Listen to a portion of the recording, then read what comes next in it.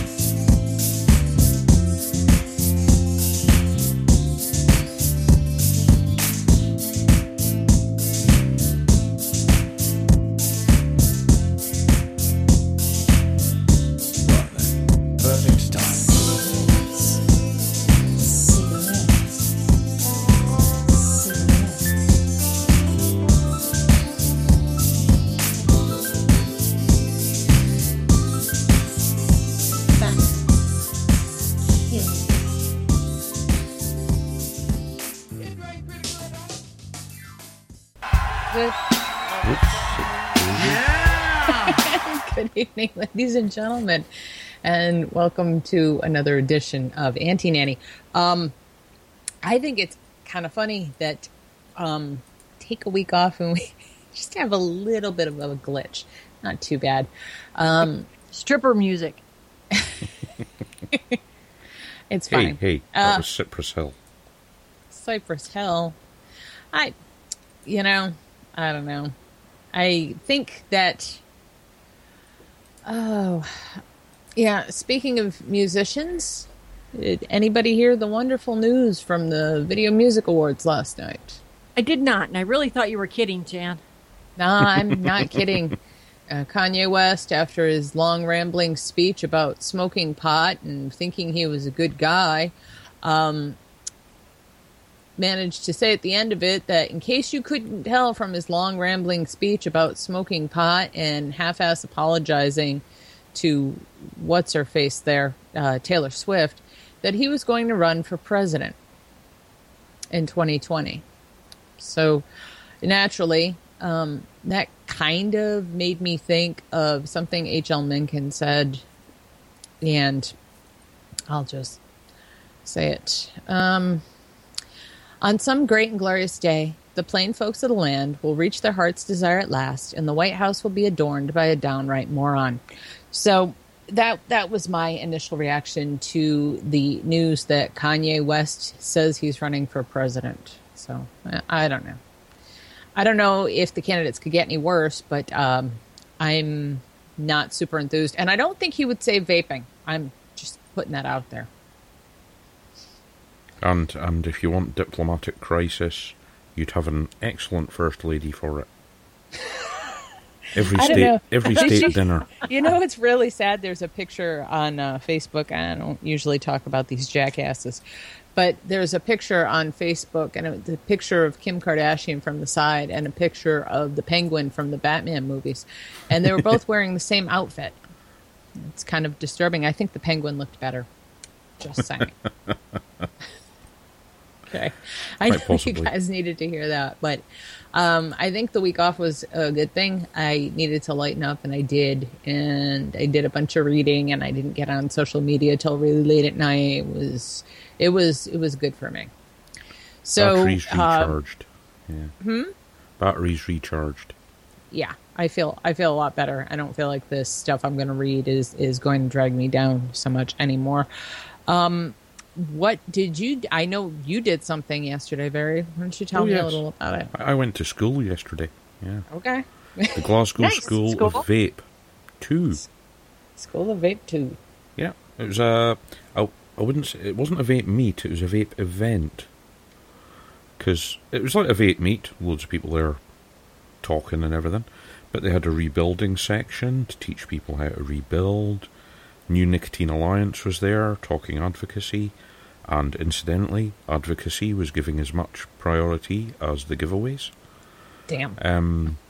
To the point where they raised £715 for the New Nicotine Alliance, because it wasn't planned, but the vendors that were there and one of the online reviewers, Vaping with Vic, donated loads of gear to be auctioned off for the New Nicotine Alliance. So, That's awesome. Yeah, That is excellent. awesome.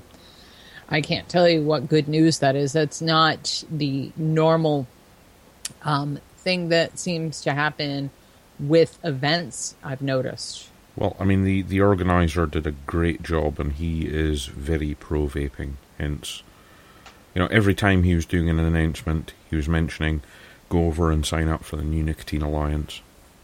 Yeah. So, yeah, good stuff. Very good. And I won some USA premium e-liquid. Yeah. Cloud chasing strength, though. So like 3 milligram? 3 and 6.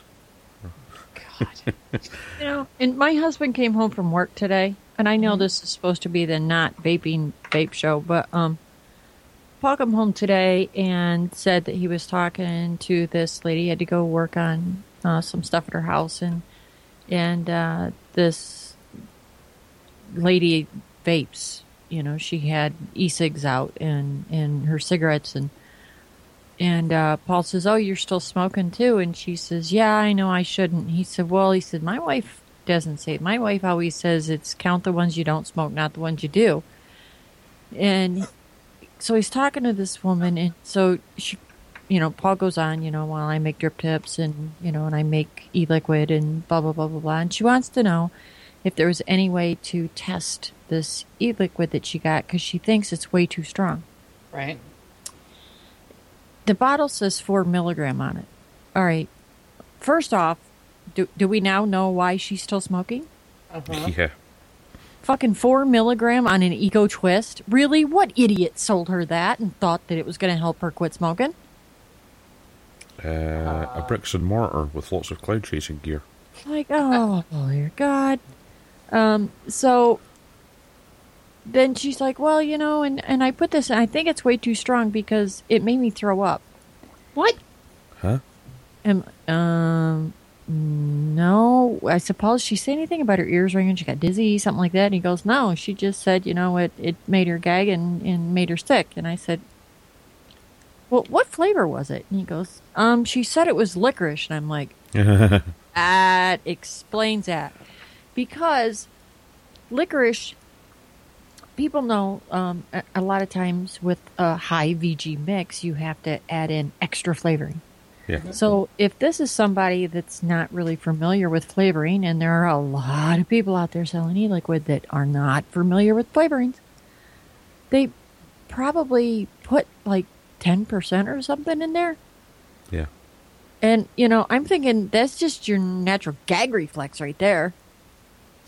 Not just that. If it's one of these organically extracted flavorings, licorice, aniseedy type stuff is a natural emetic. So, yeah, your stomach ain't going to like that either.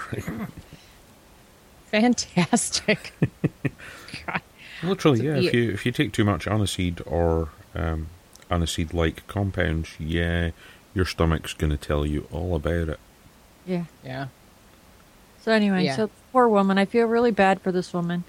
But the 4 milligram really kind of explains to me why she's still smoking and can't seem to give up her cigarettes. Yeah, well, I can't imagine she's going to have the greatest of luck with just a licorice flavor either. Hey, come on. I've gone down to 24 and 20. I can't get off 24. Can't. Yeah. Well, Tried. That's Can't. the 35 watts I'm using. Yeah, so. Yeah. Well, I'm using like 13 or 14 now, so I've moved way up. Still can't get off of 24. I just assume that's where I'm going to be, until the government intervenes. And yay. Well, much as I would have stayed up at 30 milligram, but that TPD thing's approaching. I know. I might not be able to get higher than 20 next year. So, yeah. Yeah. So sub-tank, up the wattage, lower the nicotine. So it's helping some. Yeah. I'm guessing. Okay. Well, I'm still going. I'm going through more liquid, funnily enough. Yeah, you will. So I guess before we do anything else, let me see if she's around. I think before we get into the news, we'll do the CASA update. It should be really, really quick. Okay, I shall find the relevant person. Thank you.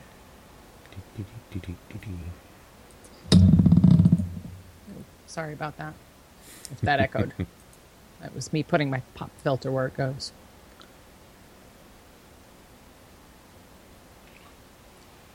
I don't think mine. Hi. I'm good. Let me just... Good evening and welcome to the CASA update for the week of 8/31/2015.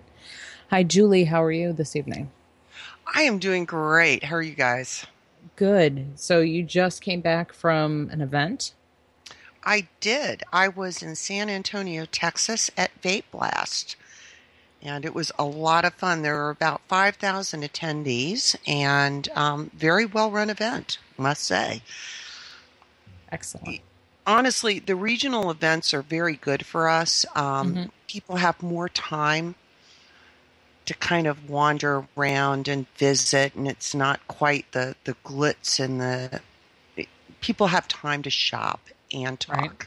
Yeah. So it worked out really well, and the event does a lot of things that really drive traffic. I mean, I think, I'm going to be honest, I think there are a lot of events that say they do advocacy, but there really isn't a serious commitment to it. It's more of an advertising thing. Right. Whereas some of these other events are pretty serious about it. And so, for example, at Vape Blast, they were always up in the center area, driving traffic to CASA, whether it was having, raffles. If you join CASA, you get a raffle ticket for a special raffle and things like that. It's really nice. And I saw a lot of people that I've met before, of course, because we've done Texas a few times. But right. Keith Holt with Texas Afada, I got to give that guy a shout out. He has more energy than any human being I know. And he was walking around the event with his cell phone, and he had pulled up the CASA join page, our short join page where you just have to enter some basic information. And he's walking around the event, going up to people saying, "Hey, have you signed up for CASA? It'll only take a minute." And then he hands his phone over. Wow. That's that's cool. Oh, yeah. So we had quite a few new signups, and so that was really a lot of fun. That's awesome. Yeah. So what's been going on besides Vape Blast? Well, we've got the usual suspects. California continues to go insane. And the California Safada folks and Not Blowing Smoke are doing a really good job of spearheading some efforts. And we encourage people to keep up with those sites. I mean, they are California. And so they've got the latest breaking information. But our call to action for California is still active. And if you live in California, have a California address, and you haven't yet responded, please do so. I mean, now is the time to speak up, because they're in special session and they're looking to ramrod through some pretty serious stuff. Yeah. We've also got our call to action for HR 2058, and that's still active. And it occurs to me, I don't know how many people really understand how important this grandfather date is. I mean, it's such a simple bill, right. And it moves the grandfather date up to a point where basically the products that are on the market now would be covered. And that compares and contrasts to a grandfather date back in 2007. And the reason why this is so important is products that are on the market as of the grandfather date, they're still going to have to go through registration processes, and they're still going to be regulated by FDA, by regulations that'll come out down the road, in terms of manufacturing standards and such, Right. but they don't have to go through a pre-market application process. And if you come on board after the grandfather date, which is everybody, Right. if Oh, if yeah. we're talking 2007, Mhm. then you have to go through a really rigorous process, and really to kind of drive this home. The whole idea of the Tobacco Control Act was a recognition, like, look, we've got some tobacco products that are on the market, nothing we can do about that. But what we can do is make it virtually impossible for new products to come onto the market. Yep. And unfortunately, that's what we're getting caught up in, legislation that's designed to make it impossible. So Yes. that's why the grandfather date is so important. Any date that has the effect of freezing technology is bad. Right. We don't think that this is the solution, but it's certainly a very good short-term solution to buy us more time to continue to fight, to get more reasonable regulation that's genuinely beneficial for Right. consumers, because there's nothing about this that works for us. I mean, this is No. really, really bad. So Oh. it is important that people respond to the call to action. Get your representative to support it and ideally co-sponsor it. Oh, exactly. I don't think anybody or any of the new vapors really understand what it was like to walk around with a cig-a-like in 2007, 2008, 2009. But we they- wouldn't even have those. Exactly.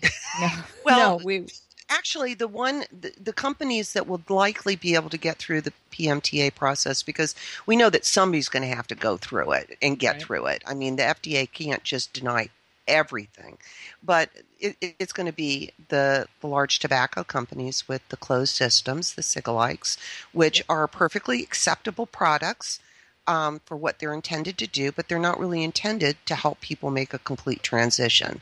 They're really designed to be used when you can't smoke. I mean, it really is that simple, because the tobacco companies, I don't know that they particularly care whether you're smoking their cigarettes or vaping their cig-a-likes. Yeah. Doesn't really matter to them. No, as So, long as yes, it's- 2058. Do that. I did want to mention real quick. Did you have anything else you wanted to say on 2058 other than get busy and do it?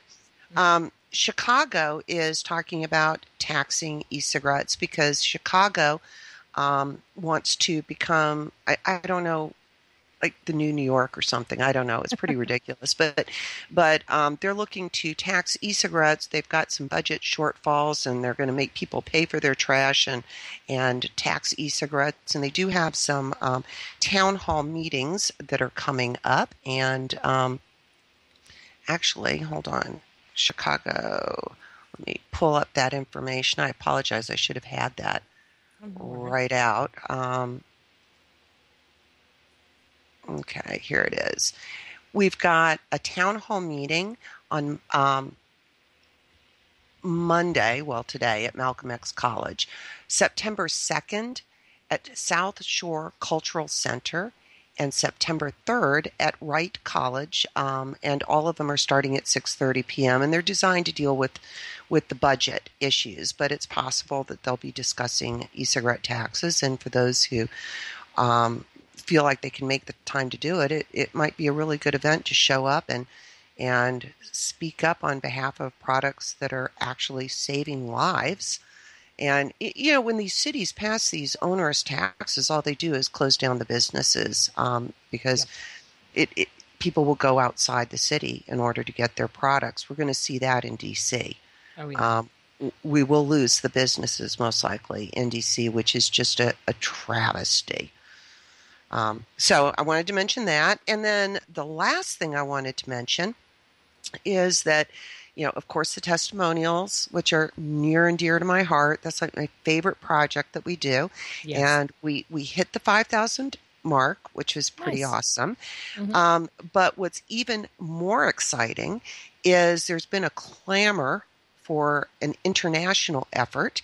And EVAN, which is the European Union Consumer Coalition, which is made up of various different countries, they have hosted on their site a testimonials website, and it mirrors CASA's as many people may know, Stefan Didak had actually prepared a plugin for us. He made it for COSA so that we could showcase our testimonials, and he agreed to share it with Ivan, and of course, we were thrilled that he agreed to do that. So they've now got our plugin, and they've got their site up and running, and the goal is we'll have a few more organizations involved, and eventually we're going to have an international site where we're going to mirror our testimonials from the various countries onto that international site.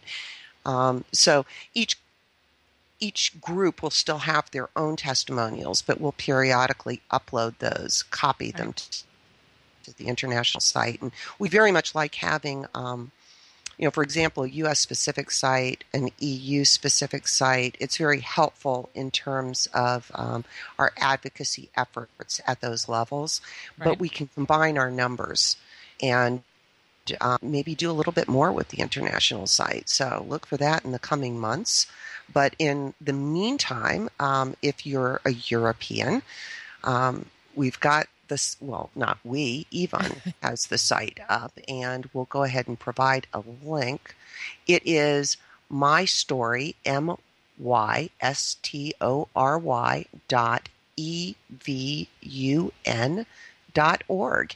And boy, they've got some work because they've got so many different countries, and they're busy collecting translations for the instructions and stuff. So the website will evolve. I mean, it's in its very early stages, so be forgiving. But they're trying to make it as accessible as they can for their European members. So that's it. That's what I've got. Excellent. Did I do it in less than 15 minutes? Yeah. Might have gone over by a minute or two, but not by much. Good. Yay. Okay. Yay. Well, listen, guys, thank you so much for having me. Oh, thank you for coming on. And did you guys have any questions real quick? Nope. No. Excellent. Nope. Okay. I'll talk to you later. And hopefully next week, Alex will be back doing his thing. All right. Thank you, Julie. Have a great night. Bye. Bye.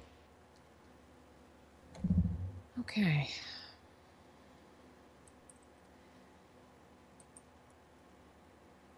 All right. So there you go, Barry. Yeah. Oh, I was aware it was happening. Yeah. Oh, I know. I think it's good to get the word out. Not that, I don't know how many international people listen to this show, but it is an international show. Oh yeah. I mean, no, Okay. you do have quite a few people from lots of places listening. Oh, that's sweet. Thank you. Okay. I don't even know where to begin because it's really 2 weeks worth of stuff I've got to cram in here.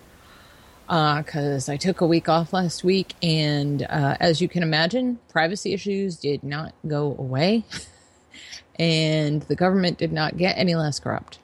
I'm sorry to tell you. So, here's a good one. If you live in San Jose, the city of San Jose is looking to attach automatic license plate readers to garbage trucks. Because automatic license plate readers just aren't efficient enough, what with their ability to capture hundreds, if not thousands, of plate scans per hour, San Jose's city government is looking to deputize other businesses and their vehicles in its quest to achieve 100% coverage of the city. Mayor San Lucado and Councilman Jerry Camus and Paul Polaris proposed that the city consider strapping license plate readers to the front of garbage trucks, allowing them to record the plates of every car along their routes.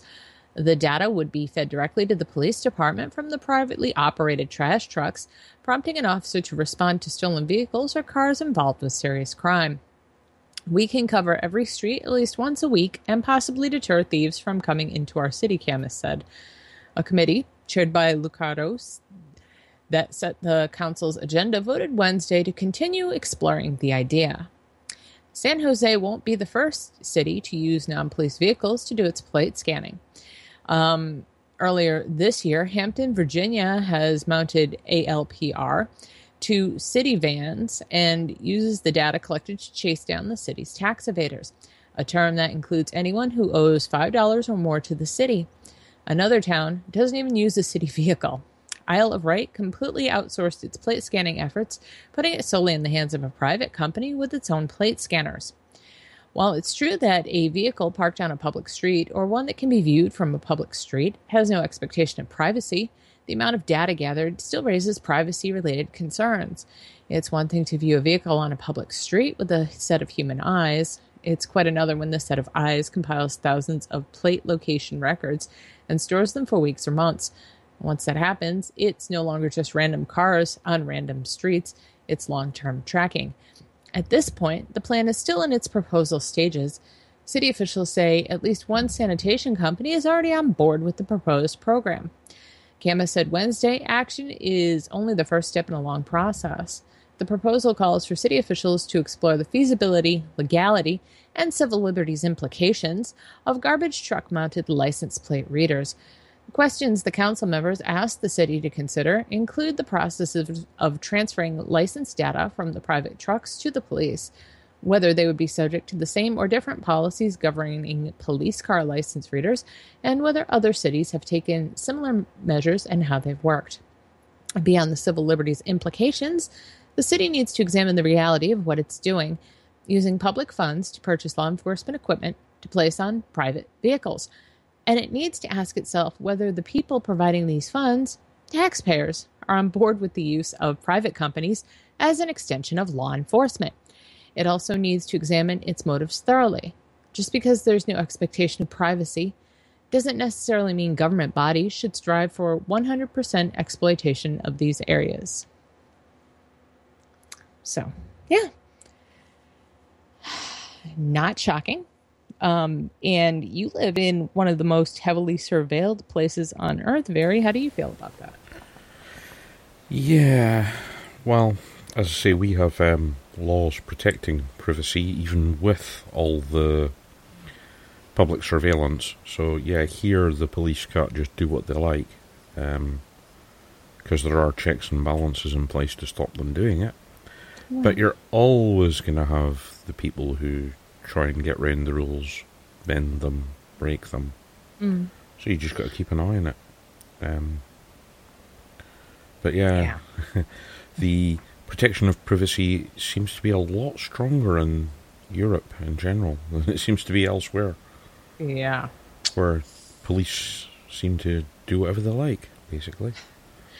Yeah, it is kind of troubling, the things you see here. I saw a video pop up on Facebook, which I wish I hadn't seen, because I don't really have a problem with law enforcement. I think they have a hard job, and I think they're trying to do a hard job. But they pulled over a black man who happened to have his video camera running in his car. And, he was trying to explain to the cop that it felt very intimidating to be followed. And he didn't understand what he did wrong. And the cop said, well, you didn't signal 100 feet from a turn.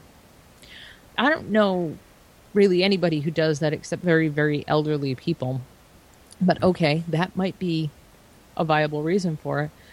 But when he pressed the cop further, the cop looked at him and said, it's because you made direct eye contact with me. Yeah. That's troubling to me. Well, yeah, it's a bad thing to say, but a lot of law enforcement are out there looking for a reason to pull you over, talk to you. I think a lot of it comes down to a lot of places make a hell of a lot of revenue off this. Oh, yeah. There's a city down here when I moved here. There were stories in USA Today about, if you speed in this county, their fees are astronomical for tickets, and they make 100% of their police force budget from traffic tickets. Well, it's related, but I have personal experience of this. Okay. The actual job title was parking attendant in Edinburgh, okay. But people basically call that traffic wardens.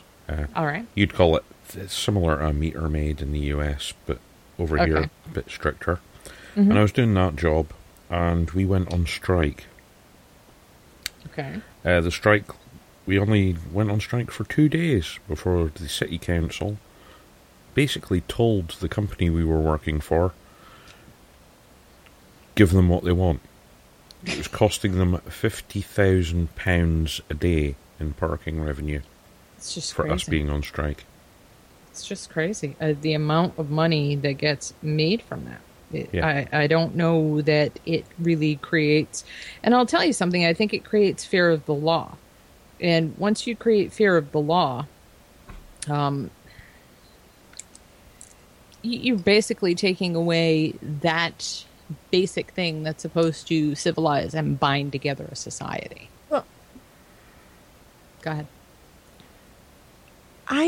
I really don't think I have a problem with people getting speeding tickets. If everybody thinks the speed limit should be 65, then, we need to work towards getting that done. But,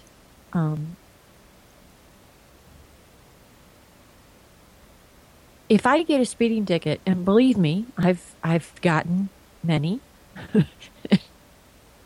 We will just leave it at many. And I deserved every one I got. That in and of itself has not made me afraid of the police in any way. I've never been told by a cop that I made direct eye contact with them. Neither have I. And that I needed to be questioned for that. That would give me pause. Yes. But I don't want, I don't even know how to say this. Cops have a job to do. Oh, they do. I agree. And a lot of them do it exactly as it should be done. And some don't. I think the bigger issue is the some that don't. But making eye contact with somebody just does not seem like a defensible reason. Yeah, I know. Well, I mean,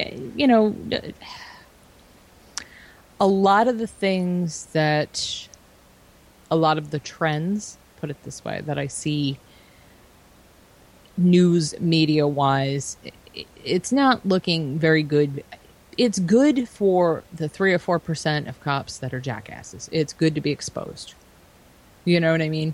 Your name should be out there in lights when you do something wrong and illegal. And you are sworn to uphold the law. That's just my opinion. So, I don't know. I just think there's a disconnect. Just like there's a disconnect between people and government. And I don't think that's something that's going to go away. And I think that's why you see third-party candidates becoming so popular. Or even people... I'll tell you, I don't think 10 years ago someone like Bernie Sanders would have had a shot. And look at him now. I mean, he's beating the crap out of Hillary, which is good. He should be. She should never, ever be president. But I think maybe the bigger issue is who really should be. I don't know that there's anyone qualified out there that should be doing it. Now, I certainly don't think hamsterhead Trump should be running for president. I don't think he's a bit qualified. I think he's a loudmouth. I think he could lead us into bankruptcy like nobody's business. I'm not sure that's a qualification for running. Yeah, and he knows how to do that because he's done it. A bunch, exactly. But I don't know. You definitely see a disconnect between... You definitely see a disconnect between what the people actually want and what they're getting from the people they duly elect. I just wonder when the point's going to come where they go, fuck it. Well, go ahead. What bothers me is I find it very disturbing, and there are a lot of people that don't even acknowledge that this is happening. But the amount of people that go into a voting booth and cast a vote based on, well, I think this guy can fuck up the least amount of shit. Voting for the lesser of two evils doesn't mean that you're voting for good. I mean, evil is still evil, basically. So there's no easy solution to that. I mean, I know what I would like to see. I have a problem with the fact that there's a disconnect between the three branches that were supposed to provide a sort of disconnect and a sort of gridlock so that things did not get ramrodded through onto people who didn't want it to happen to them. We weren't supposed to be a classic democracy. We were not supposed to be the kind of place where mob rule ran the country. We were supposed to be the kind of place where everybody got some sort of equal representation, and there was no mob rule. That's simply not the case today. But to get even further from that, what's also simply not the case is the people definitely have no say in the government, at least in the federal government, and it's completely run by big business interests. Now, how do you expect to get fair representation with that? Well, I mean, politics these days. Basically, I'm of the opinion the whole world is now a reality TV show. Because politics is done by media now. Well, it's News kind of is like a done cartoon. like a joke. Well, it's so, more yeah. like a cartoon than anything else, really. Yeah. But yeah, that's my opinion. We're in a giant reality show. At some point, some alien's going to come down with a big microphone to interview people. Well, that would be a big switch from them coming down with a big probe and going to the cornfield and trying to find Cletus and probe him. Yeah. I'm sorry. Okay. So yeah, I drifted far afield. I didn't mean to. So the FDA finally did something. So they do a lot of shit, Jan. It's just most of it is never good. Yeah, okay. So, no, it's not. Although they did move the date on comments to September 30th. That we forgot to mention that in the CASOP date, so I'll mention it now. Yeah, so the FDA will not tolerate eggless sandwich spreads that purport to be just mayo. Real mayo isn't just a Heinz slogan. No, in the great United States, real mayo is something defined in the Code of Federal Regulations. Let's examine it ourselves in Title 21. Chapter 1, Food and Drug Administration, Department of Health and Human Services, Subchapter B, Food for Human Consumption, Part 169, Food Dressings and Flavorings, Subpart B, Requirements for Specific Standardized Food Dressings and Flavors, Section 140, Mayonnaise. Description. Oh, yeah. Well, that's government for you. Description. Mayonnaise is the emulsified semi-solid food prepared from vegetable oils. One or both of the acidifying ingredients specified in paragraph B of this section, and one or more of the yolk-containing ingredients specified in paragraph C of this section. One or more of the ingredients specified in paragraph D of this section may also be used. The vegetable oils may contain an optimal crystallization inhibitor as specified in paragraph D7 of this section. All the ingredients from which this food is fabricated shall be safe and suitable. Mayonnaise contains not less than 65% by weight of vegetable oil. Mayonnaise may be mixed and packaged in an atmosphere where the air is replaced in whole or in part by carbon dioxide or nitrogen. This definition has become an actual problem for Hampton Creek, a San Francisco-based food technology company and maker of eggless mayo substitute Just Mayo. The issue, as you might have guessed from our brief dip into the federal code, is that the FDA does not believe that Just Mayo is in fact mayo. Specifically, the FDA feels that Just Mayo and related Hampton Creek products purport to be the standardized food mayonnaise due to the misleading name and imagery used on the label, but do not qualify as the standardized food mayonnaise as described under 21 CFR 169.140. This is from a warning letter sent from the FDA to Hampton Creek CEO Joshua Tarek via overnight mail dated August 12th and posted online Tuesday. And the FDA also notes that Hampton Creek makes certain claims about nutrient content and healthiness of its products, but that the products themselves don't meet the FDA's bar for being able to make such boasts. The upshot of all of this is that the FDA has deemed Hampton's Creek Just Mayo products misbranded under Section 403 of the Federal Food, Drug, and Cosmetic Act. You might say Hampton's Creek has impunged the integrity of mayonnaise itself. Mayonnaise is a food for which a definition and standard form of identity has been prescribed by regulation, the FDA writes. These products do not conform to the standards for mayonnaise. Hampton Creek is expected to take prompt action to correct the violations, which surely means either changing the name or its signature product or fighting the agency.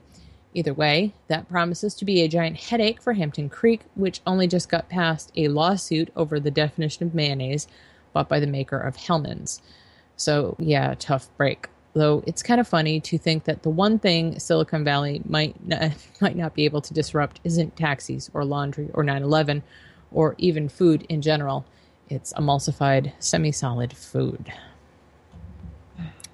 Yeah, it gets a bit extreme when you can't even use the name on the packaging. Yeah, so I thought potentially they can't even say mayonnaise substitute. Yeah. No, wait a minute. So couldn't they say, "I can't believe it's not mayo"? Maybe. Because that solidified spreadable plastic that even bugs don't eat. Yeah, well, you can't blame them for not eating it. It's plastic. True. It's like one molecule away from plastic. I can believe it's not butter. My cousin left accidentally a open container of it in her garden. Right. And she found it nearly a year later, and it still looked the same, and it didn't have any bugs in it. Right. That is disgusting. Mm-hmm. That is nasty. She's like, I don't think I'm going to buy this anymore. Why were you buying it in the first place? It's horrible. And, Jan, do you have a stick blender? Yeah. I do. Do you make your own mayonnaise? I don't eat mayonnaise, so no. Okay, never mind. But I mean, it would be easy enough. It's just eggs, oil, sometimes vinegar, right? A little bit of vinegar, spices. touch of mustard. Spices. A touch of mustard, yeah. But I mean, and you can make your own mayonnaise with a stick blender and a glass in literally 30 seconds. And what kills me is, in all of this bullshit that you just read, nowhere in there does it say that, you can't put preservatives in there that will mummify your corpse for the next 50 years. Because that's okay. That's still real mayonnaise. Well, Yep. That's how the FDA defines real. So, yeah. I did like it was Hellmann's that brought the last case against this company. The Nestle Corporation, yeah. Oh, yeah. Well, I mean, that's what regulations do. They protect the big guy, and they put the little guy out of business. Oh, and Upstomp is in the chat taking notes about you, Jan. I don't know if that should make you happy or make you afraid, but Upstomp is taking notes that no mayonnaise for you and no TV.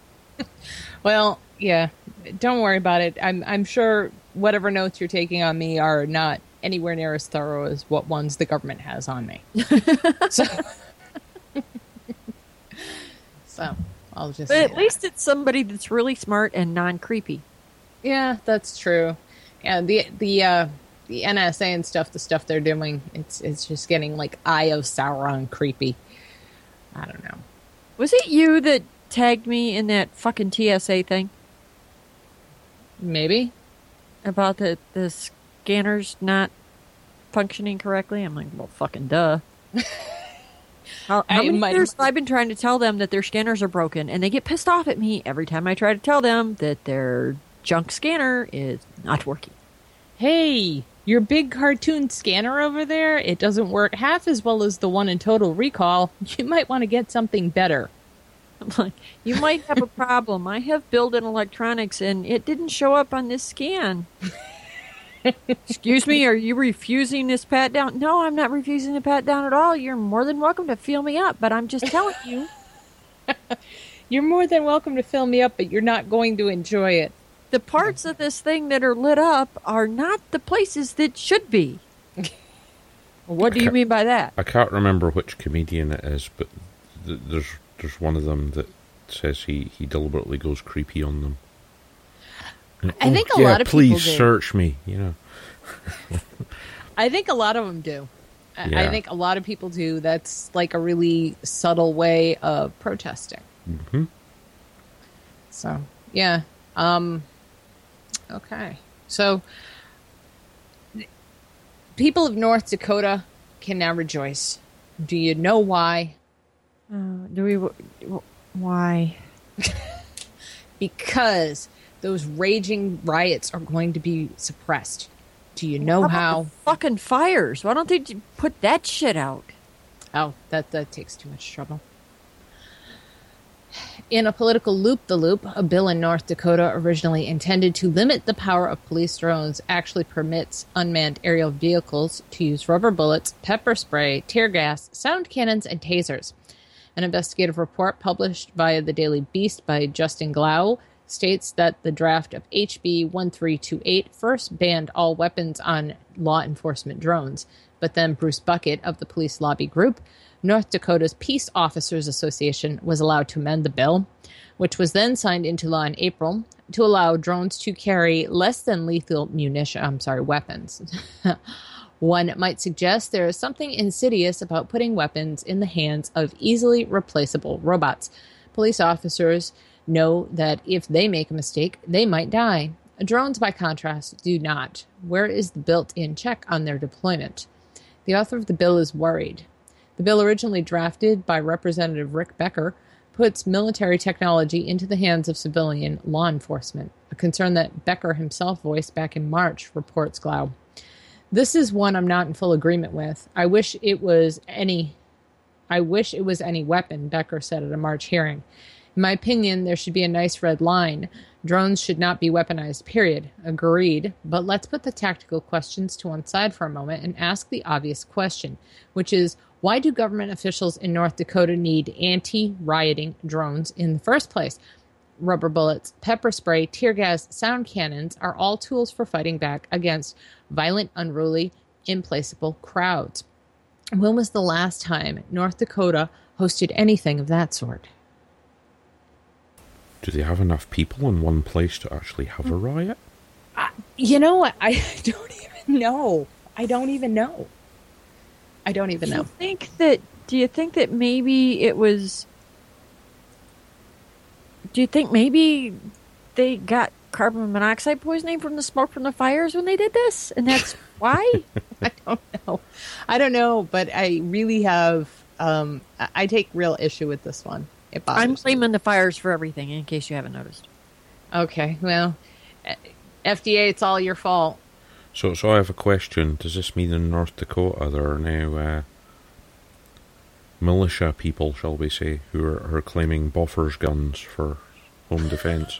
I have no idea. But I do know that I saw a couple of weeks ago on MOC, they actually have drone bullets. Yeah. There's a manufacturer that makes bullets just to shoot down drones. I'm like, okay. Well, I mean, that's clever marketing. But I can see that's where this is heading. You're going to have some of the crazier gun enthusiasts will be trying to claim anti-aircraft weapons for home defense. Well, got to protect me against the drones. Well, I don't think that the cops should be able to deploy sound cannons on people through the air. Oh, the funny one don't. in the UK was Boris in London. You must know about that one. The water cannons. He bought 2 riot vehicles that had water cannons on them for the London police. Only to be told, we can't deploy them. They're against the law in the UK. Mayors. Aren't they just so smart? Well, no, not really. In fact, I think New York's least favorite mayor wants to become mayor of London. I remember reading that last year. He's not the right type of crazy. You've actually got to have a decent personality to be able to be mayor of London. Okay, well, you can have Trump and Kanye. Oh, no. We'll take back that asshole that used to run the news program over. But no, Trump wouldn't survive either. Yeah, that's okay. He doesn't understand as long as we don't irony. kill him, it's fine. So, yeah. I really don't think that there's a country out there that we could pay to take Kanye West. Because, I mean, unless YouTube doesn't exist in that country, they're going to say no, because that motherfucker is just totally... I don't know. I think Canada might take them and use them as bear bait or something. Canada absolutely would not take him. I know Canadians apologize for everything, but holy shit, can you imagine? Well, you just need to guilt trip them about Bieber, and they'll take them no problem. See? Yeah. I don't think there's enough guilt trips about Bieber. I'm just saying. Okay. This one was kind of funny. Man jailed for suspected crystal meth possession, released after police confirm it was just salt. No, this is absolutely funny, Jan. It's not sorta. Oh, I know. Well, it's sort of funny, but it's sort of sad. Saturday, August 29th, 2015. A man was imprisoned for 4 months for possession of methamphetamine, has been released after it was determined that the suspected crystal meth was actually salt. The man from Maidenborough, Queensland, in Australia, was arrested after the substance was found in his car. He was then detained for 4 months while police carried out forensic tests. The man's lawyer, Travis George, said the length of time was likely due to his client's previous criminal convictions. Charges were dropped against the man after the return test results confirmed that the substance was indeed Epsom salt.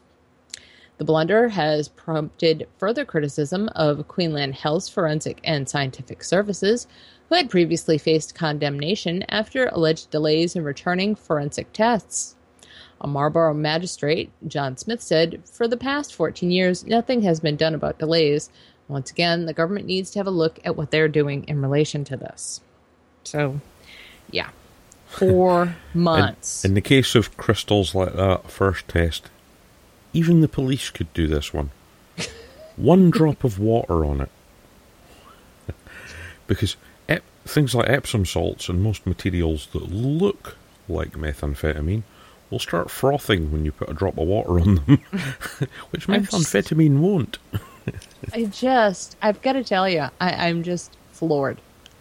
4 months in jail. Yeah. It's almost as bad as private. Yeah. I mean, it is Australia, you know, it's that wonderful land of liberty.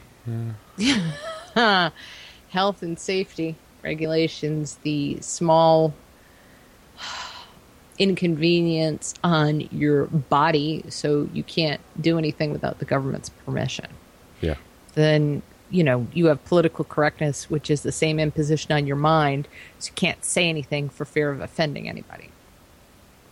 Well, they do have a few news anchors who have said some hilarious damn things.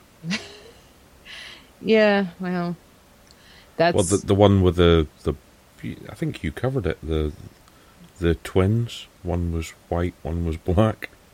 And the news anchor on live TV.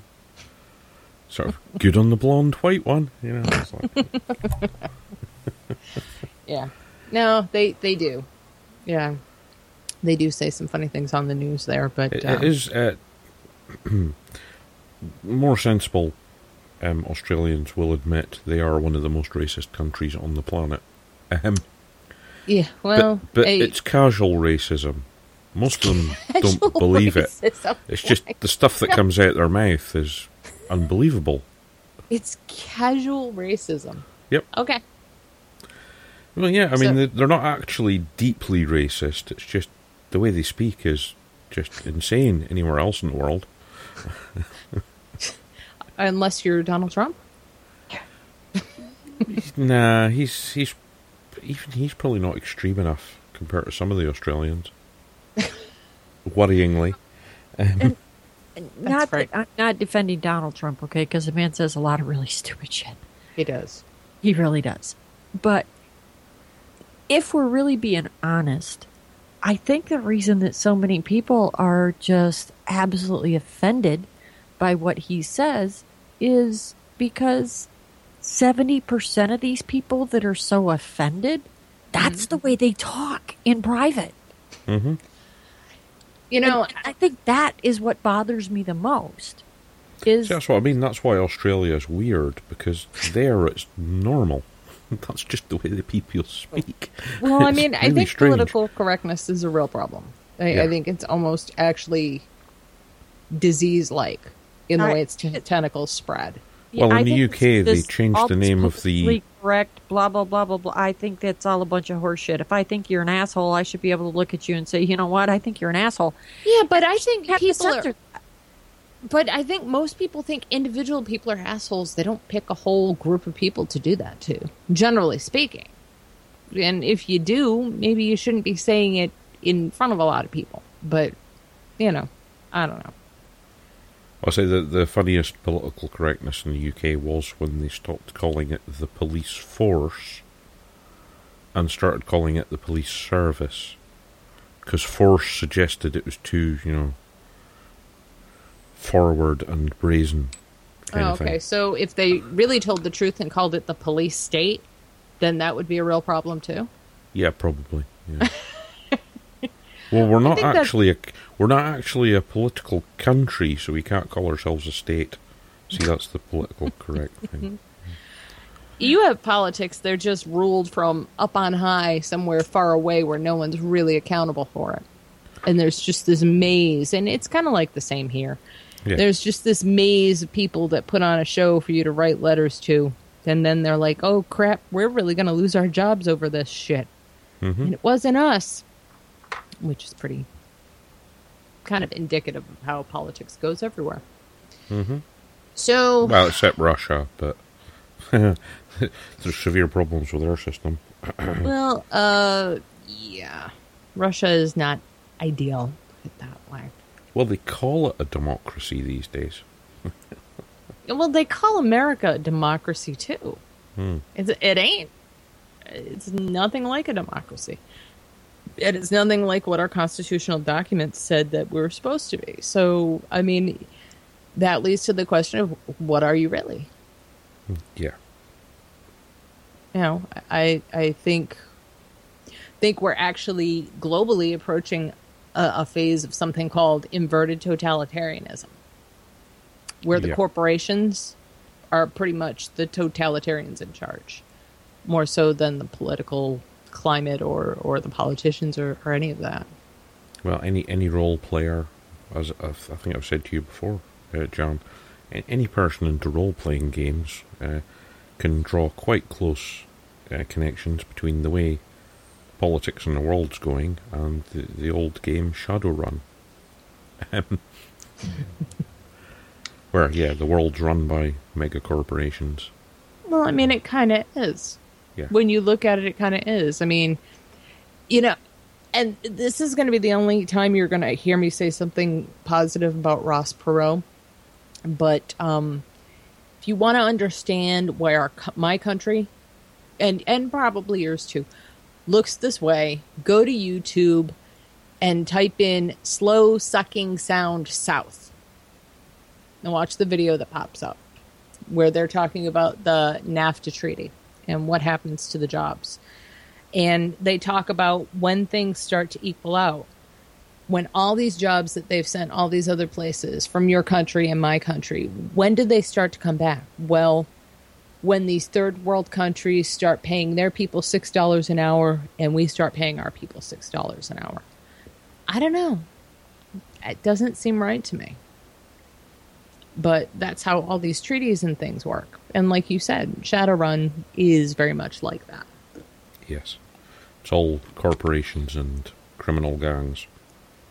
And the government's hiding somewhere in the background. Yeah, they're there. They're there for you to point your finger at, but you can't really do anything about it. Yeah. Okay, so since we got completely off target, completely off topic, sorry, I had an Ooh Shiny show. Yeah, I think I'll save the IMS eye catchers for later. Let's talk about X-Key Score. We all kind of know about X-Key Score. And the people that don't know about X-Key Score, you'd be behooved to go to YouTube and type in John Oliver, Edward Snowden, NSA, and just watch the 20-minute video there. It will explain exactly what X-key score is. A dubious deal with the NSA. Internal documents show that Germany's domestic intelligence agency, the BFV, received the coveted software program X-key score from the NSA and promised data from Germany in return. The agents from the Federal Office for the Protection of the Constitution, BFV, Germany's domestic intelligence agency. Don't you just love how all governments fucking do that? They just name something that's completely opposite from what they actually do. Were deeply impressed. They wanted to be able to do that too. On October 6, 2011, employees of the U.S. intelligence agency, NSA, were in the Bavarian town of Bad Aibling to demonstrate all that spy software X-key score could do.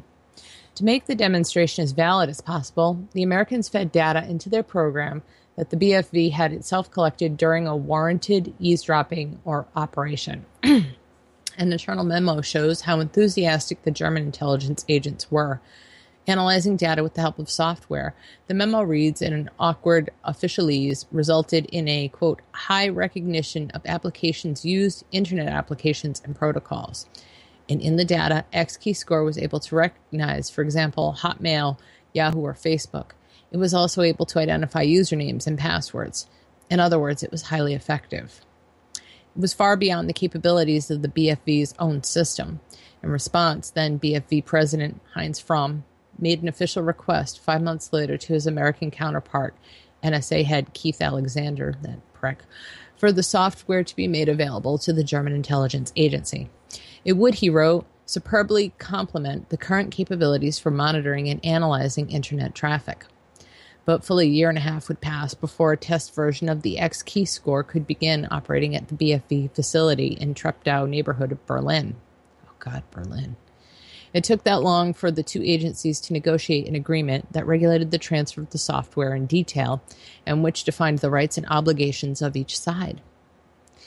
The April 2013 document called Terms of Reference, which Zeit Online and Desert have been able to review, is more than enlightening. It shows for the first time what Germany's domestic intelligence agency promised their American counterparts in exchange for use of the coveted software program. The BFE will, to the maximum extent possible, share all relevant data to NSA's mission, the paper reads. Such was the arrangement, data in exchange for software. It was a good deal for the BFV. Being given the software was a proof of trust, one BFV agent exulted. Another called X-key score a cool system. Politically and legally, however, the accord is extremely delicate. Nobody outside of the BFV oversees what data is sent to the NSA in accordance with the terms of reference, a situation that remains unchanged today. Neither Germany's Data Protection Commissioner nor the Parliamentary Control Panel, which is responsible for oversight of the BFV, has been informed about the deal.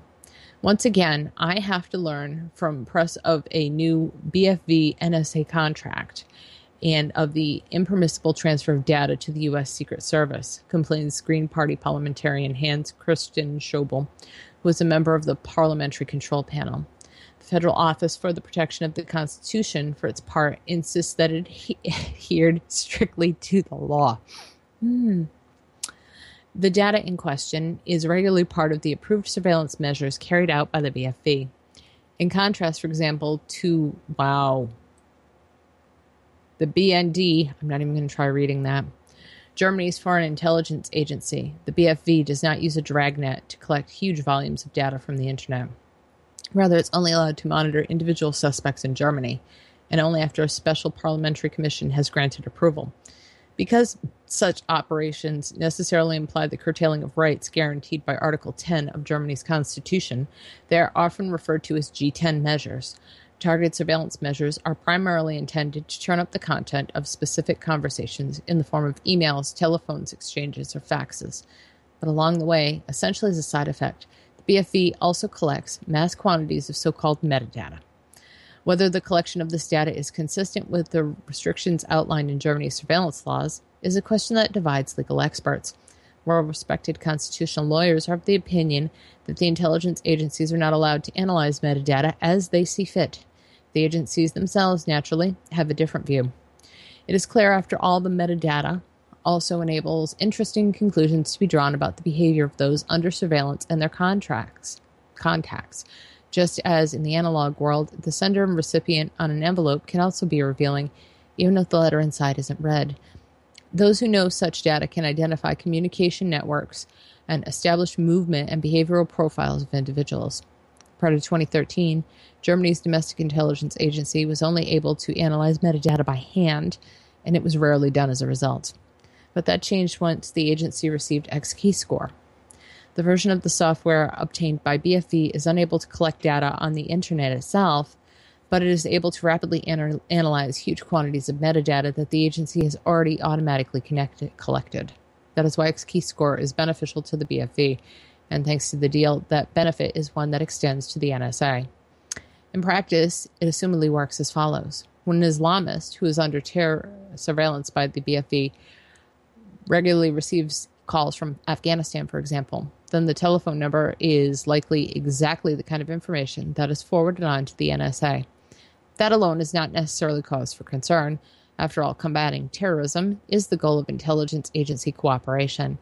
But nobody outside of the BFV knows whose data and how much of it is being shared with the NSA.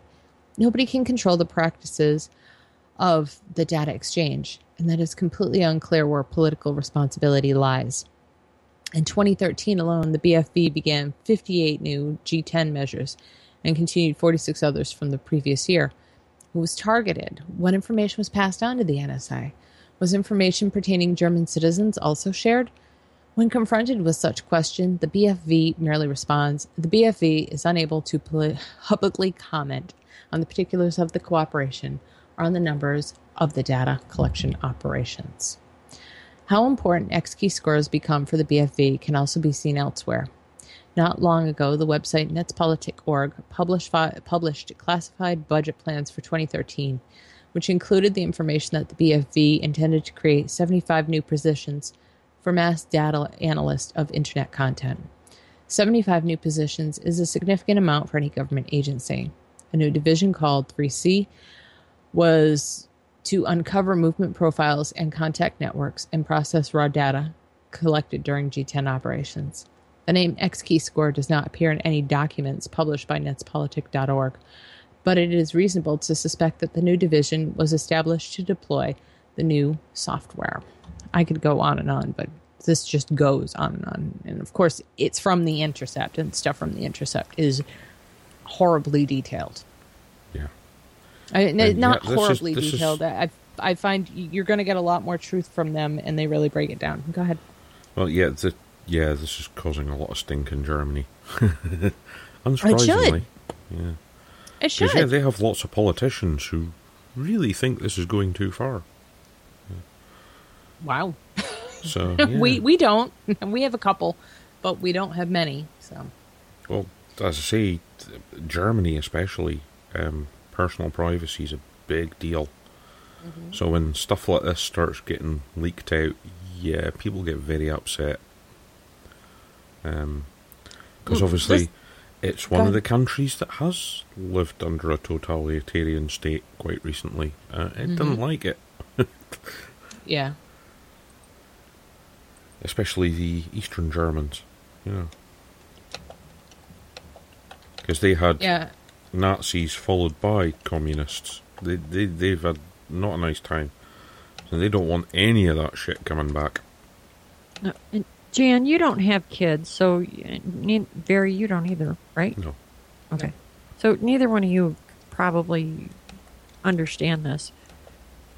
But you know that you're getting fucking old when the shit that was a current event when you were going to school is now in your children's history books. Okay. Things like the Berlin Wall coming down. Things like the end of the Cold War. Things like... Falklands War is a big one where I am, funnily enough. Pluto being a planet. And then not being a planet, and then being a planet again? Yeah. I mean, when Bernie is studying this stuff, and of course, to me, all the military actions in the Middle East are rather current. They are. They've never stopped, so how could they be anything but current? And when the Twin Towers attack made it into my son's history book, I was like, holy fuck. Yeah. Well, I mean, it is history, but I mean, all of that stuff is very relevant to all the stuff we're talking about right now. Yeah. All those endless wars, all the terrorist attacks, all that stuff led to where we are right now. So it's all really important stuff. It's just hard to look at that in the context of being history enough that it's in history books for high school kids. And I can't imagine that the content is as close to correct as some of the stuff we know now. So, just saying. How's Bernie like in public school, Jeannie?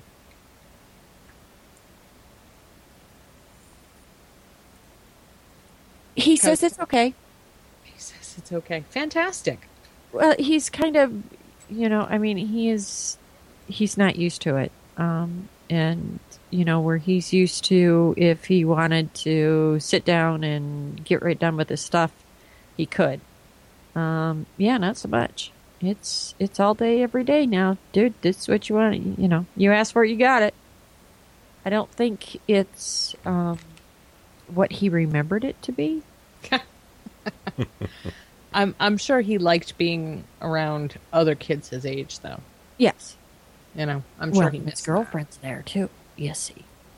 That doesn't...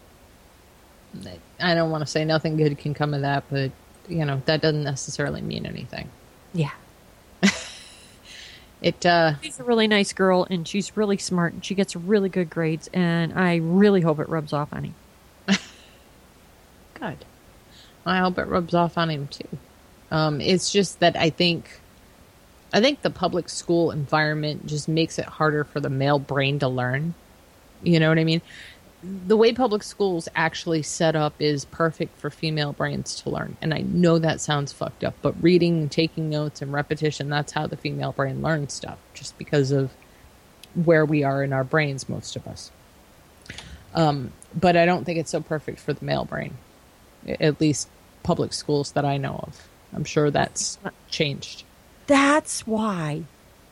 You say that and it makes perfect sense to me now. I have a male brain. That has always been my issue.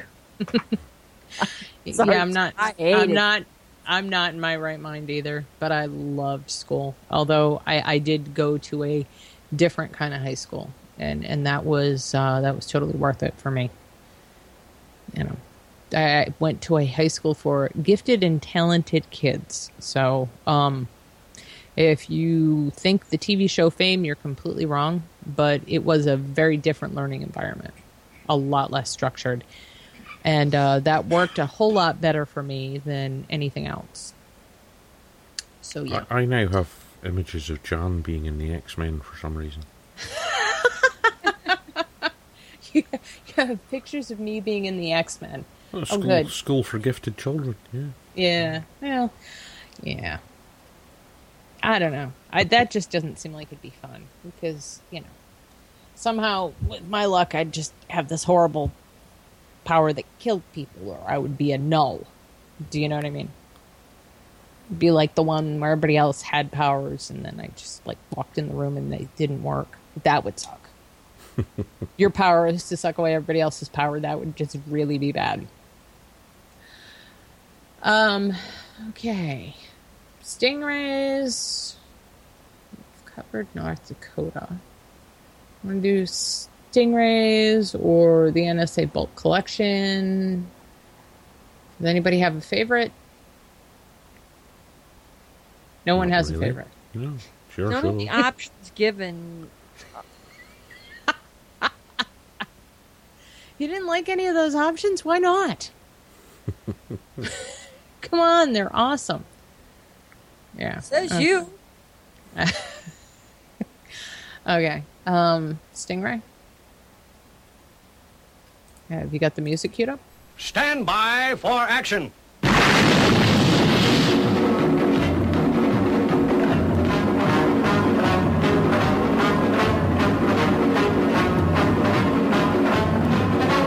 about to launch Stingray.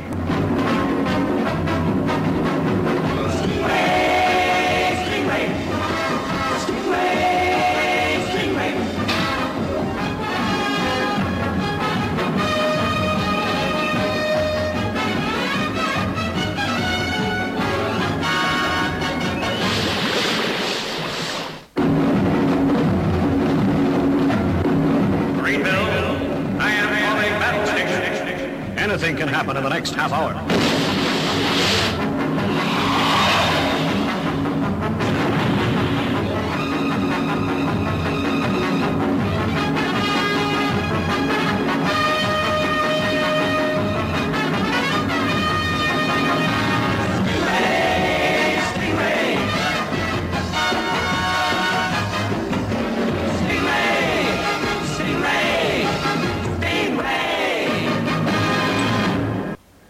And this one is kind of different because usually we wind up just talking about how IMS eye catchers work or how they're a violation of your Fourth Amendment rights, which I think they are. Or talking about kids' TV shows, but, you know. Well, that was a pretty good TV show. Oh, yeah. Those little puppets on their submarine. Yeah, that was kind of cool. Okay. Baltimore defense lawyers to review nearly 2,000 cases involving stingrays. This week, USA Today, not usually the hotbed of investigative journalism, but this time they actually did something worth noticing. This week, USA Today's investigative team shined a light on the Baltimore Police Department and their use of stingrays.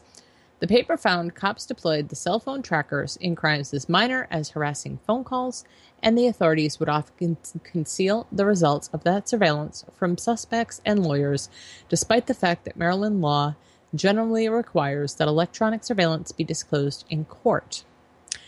Evidently, the story found the right eyeballs. USA Today now reports that defense lawyers in Baltimore have pledged to examine nearly 2,000 cases involving police using stingrays.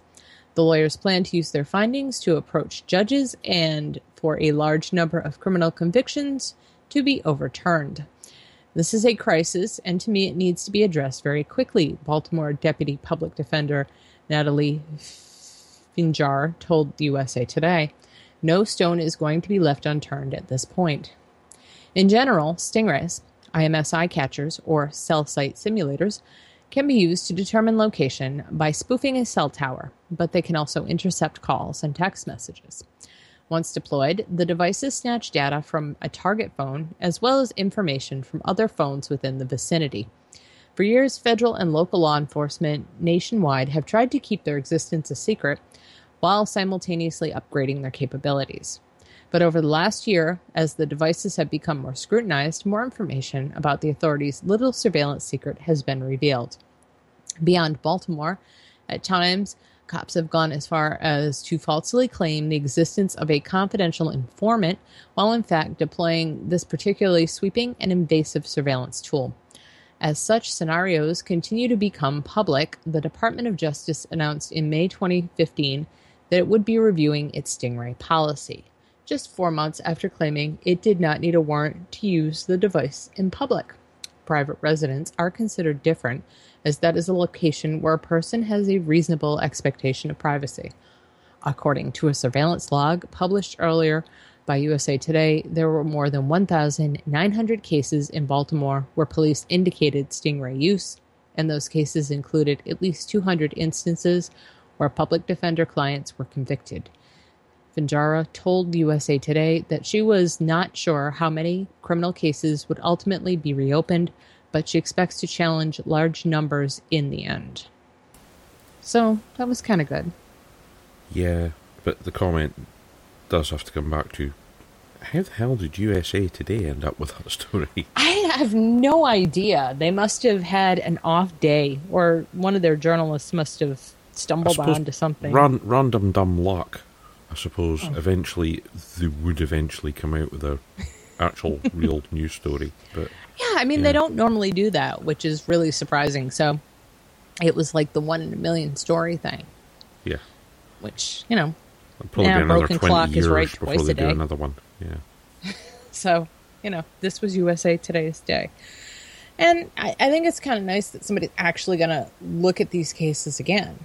I mean, I don't know if anything will come of it, but Probably it's not. definitely, well, probably not, but it's definitely a conversation we need to be having. I mean, if you're an American, you have a certain guarantee that your personal effects and papers can't be searched without a warrant. And as far as I'm concerned, the stuff on your phone is your digital personal effects, books, and papers. And they can't just be searched just by somebody randomly looking. Yeah. That takes that little bit of digital privacy completely away. And that's a real problem. And there aren't a lot of people stepping up to the plate to try and do something about it. So when someone does, good for them. And hey, I'm actually proud of USA Today. I don't know what the hell happened there, but good God.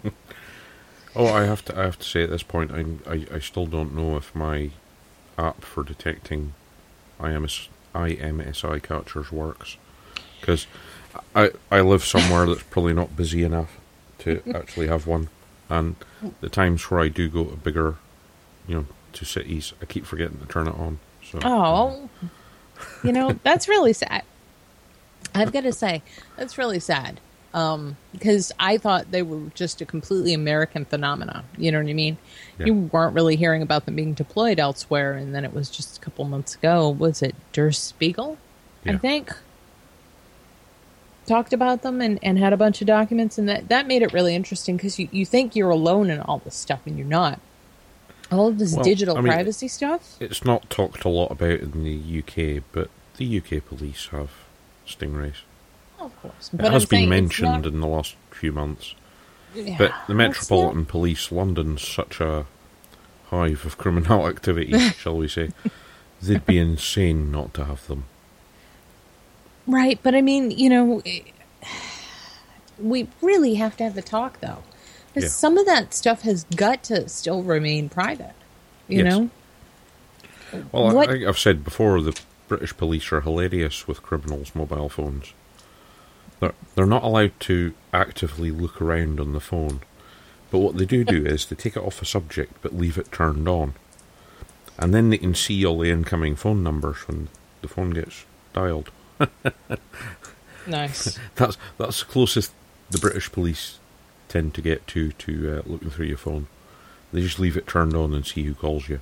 Which, of course, in the case of drug dealers, it means they're going to catch quite a few numbers to look up later. Right. Yeah, I mean, I don't know. It's still nice to know it's not just us. I mean, it's everywhere. It's not just your country. It's not just mine. This is a global phenomenon. It's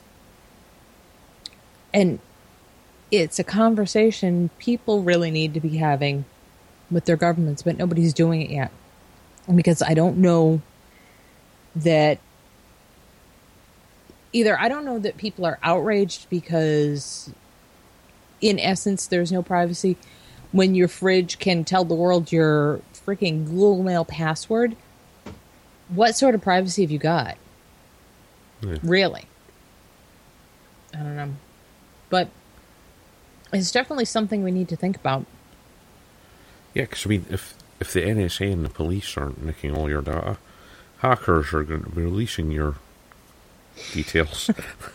No, it's really screwed up about the whole Ashley Madison deal. Yeah. When they really looked at it, they think 99% of the women's accounts on there were fake. Yeah. So it was just basically a sausage fest. Mm-hmm. So, and yet it's unfortunate there were a few people in certain countries where they're using Ashley Madison because they were homosexual. And their lease means their governments are now probably going to execute them. I mean, that is the unfortunate side effect. In this day and age, the fact that they still kill people, they still kill you for who you love. Mm-hmm. I don't get it. Well, as I say, the most hilarious one was Moscow, which took down the sculpture of an iPhone. But it's not a homophobic country. No. People getting attacked in the streets for having Apple products. No, they're not homophobic. No. But a lot of that stuff trickles down from the top, I think. Mm-hmm. You know, when you give people a target, whether it's based on race or people's political habits or who they love, and let people go after them, they go after them with glee. Especially when the government paints a target on your back. Yeah. Because then you've got government-sanctioned hate. And you can be the biggest xenophobe in the world to these people. If that's how you are in real life, it must be a joyous thing. Yeah.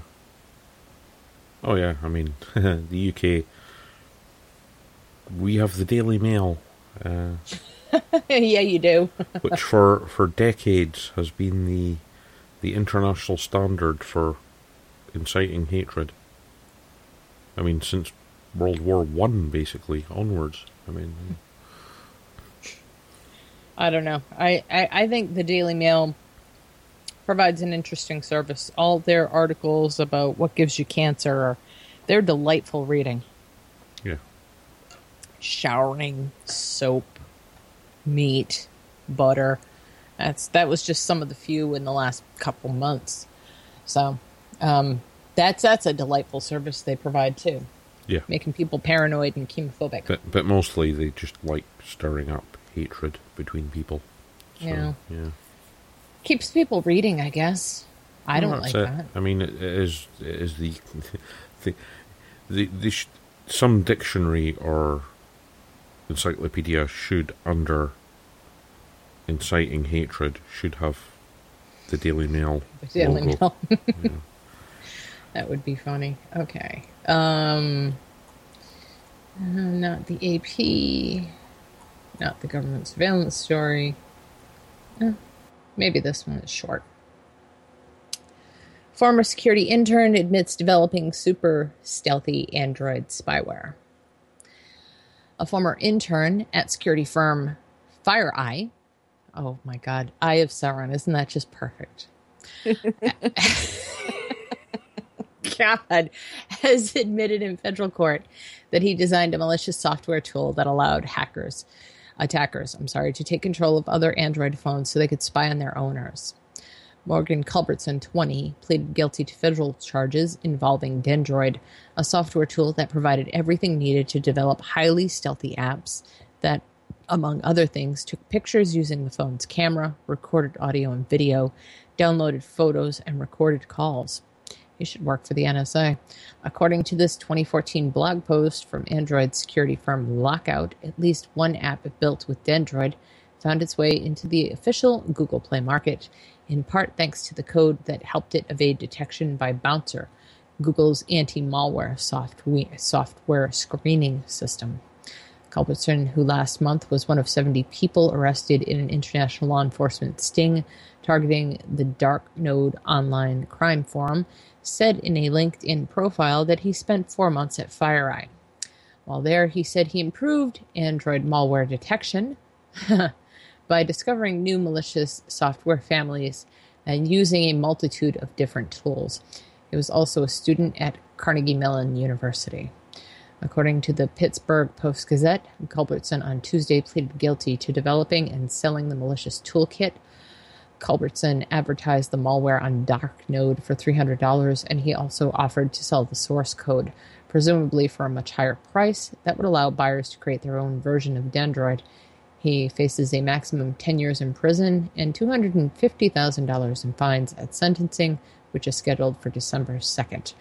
Culbertson said he had spent more than a year designing Dendroid, a timeline that means he worked on the remote access toolkit shortly after his 4 months tenure at FireEye. FireEye told Forbes that Culbertson has been suspended from any future work at the company. But Apple are very interested in his work. I bet they are. I can see it, he might do some jail time and he's going to come out and he's going to end up with a nice private contracting job somewhere. Of course course he is. That's I mean, what happens to really good hackers. Well, I mean, what do you think happens to these kids? They don't all just spend their lives in prison. Nope. Just get a different name, go somewhere else, and do what they've always done. They just do it with government sanction. Yeah. Or, as I say, he'll end up working for Apple. For Apple.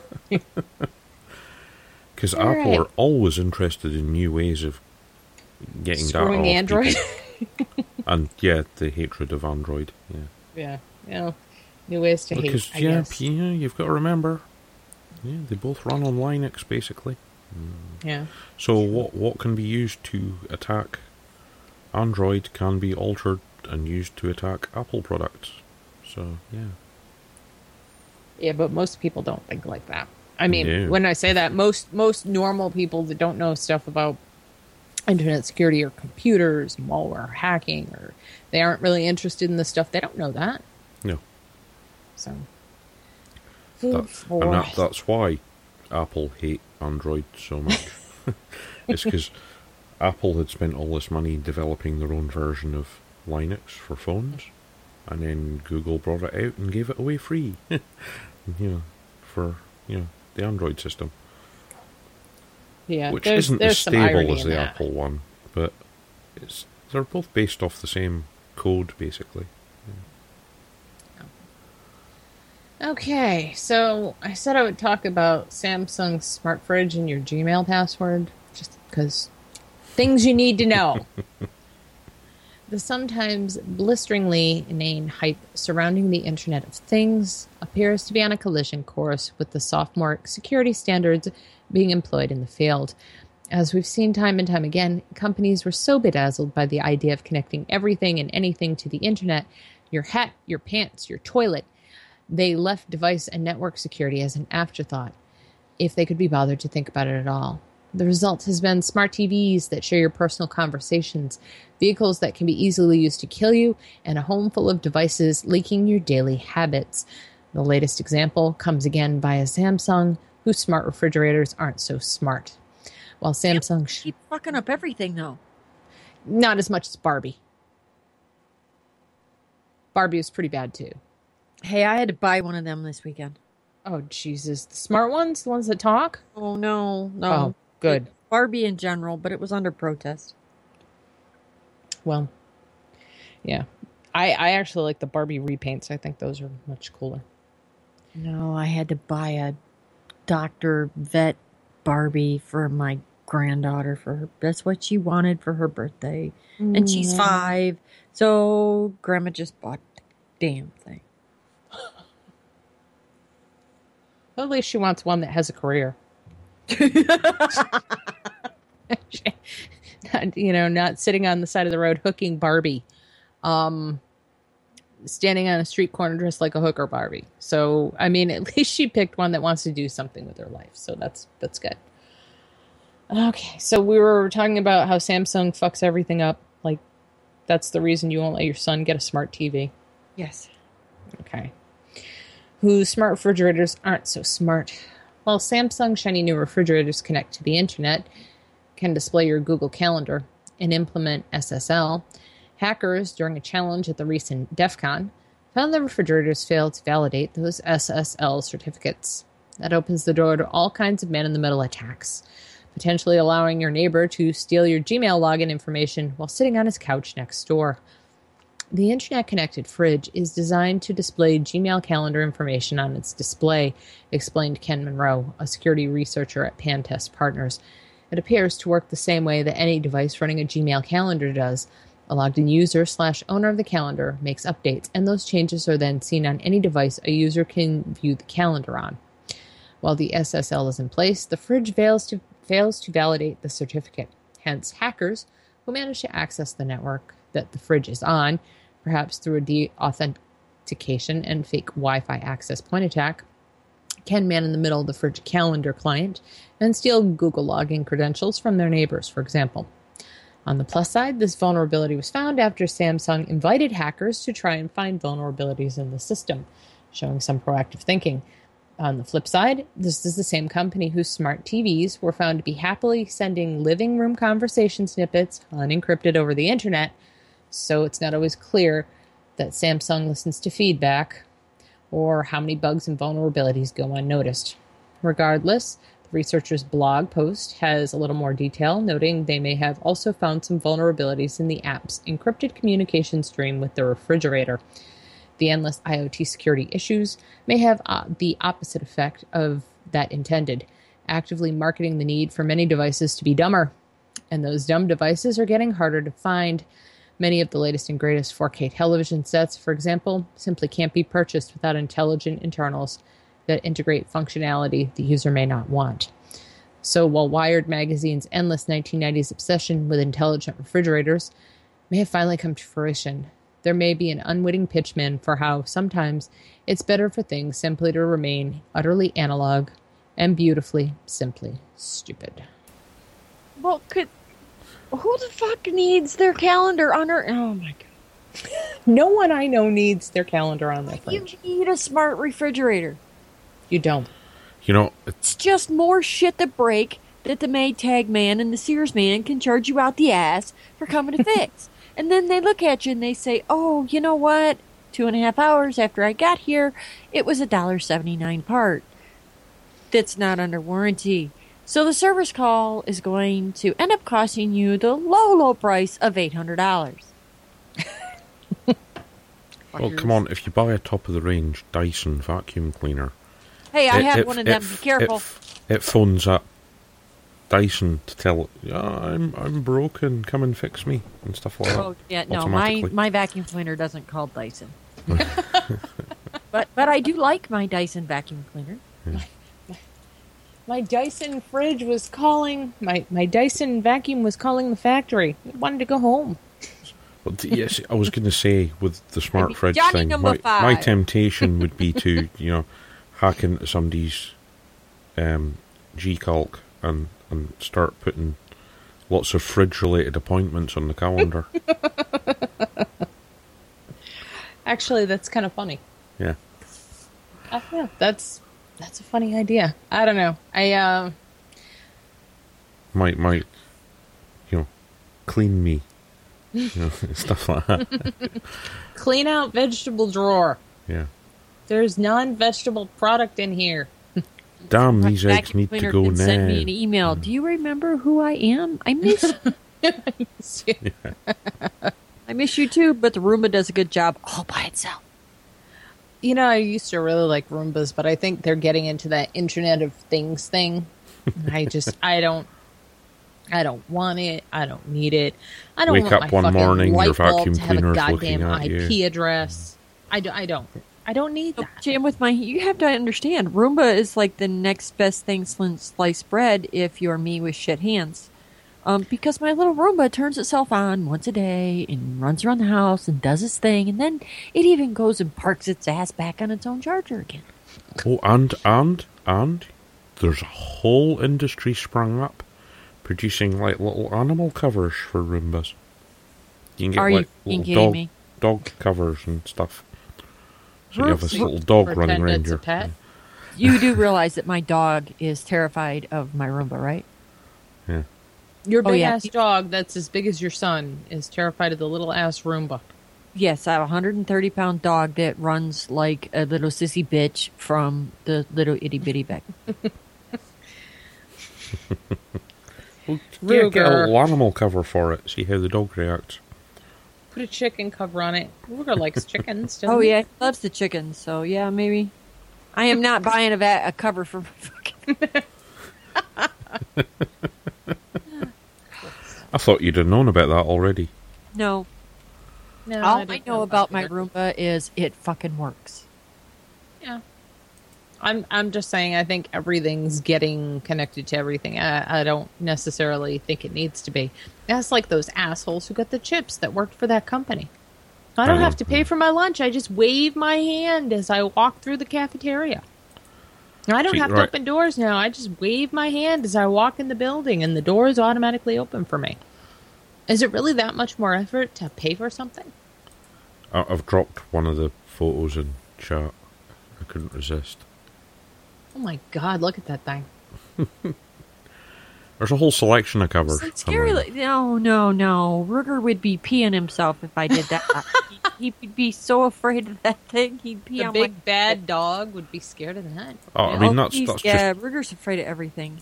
That's just one of them. There are more, sedate. You have to understand that my mother's little 14-year-old Jack Russell, short-legged, short hair, hands him his ass all the time. Okay. She beats him up. He wants to play, and she says, "Fuck you." Little dogs they're fucking crazy. They're also kind of mean. And with a name like Priscilla, she should be really nice, and she's not. Oh, you never saw Priscilla, Queen of the Desert, huh? No, why am I not surprised? You hadn't seen Fight Club.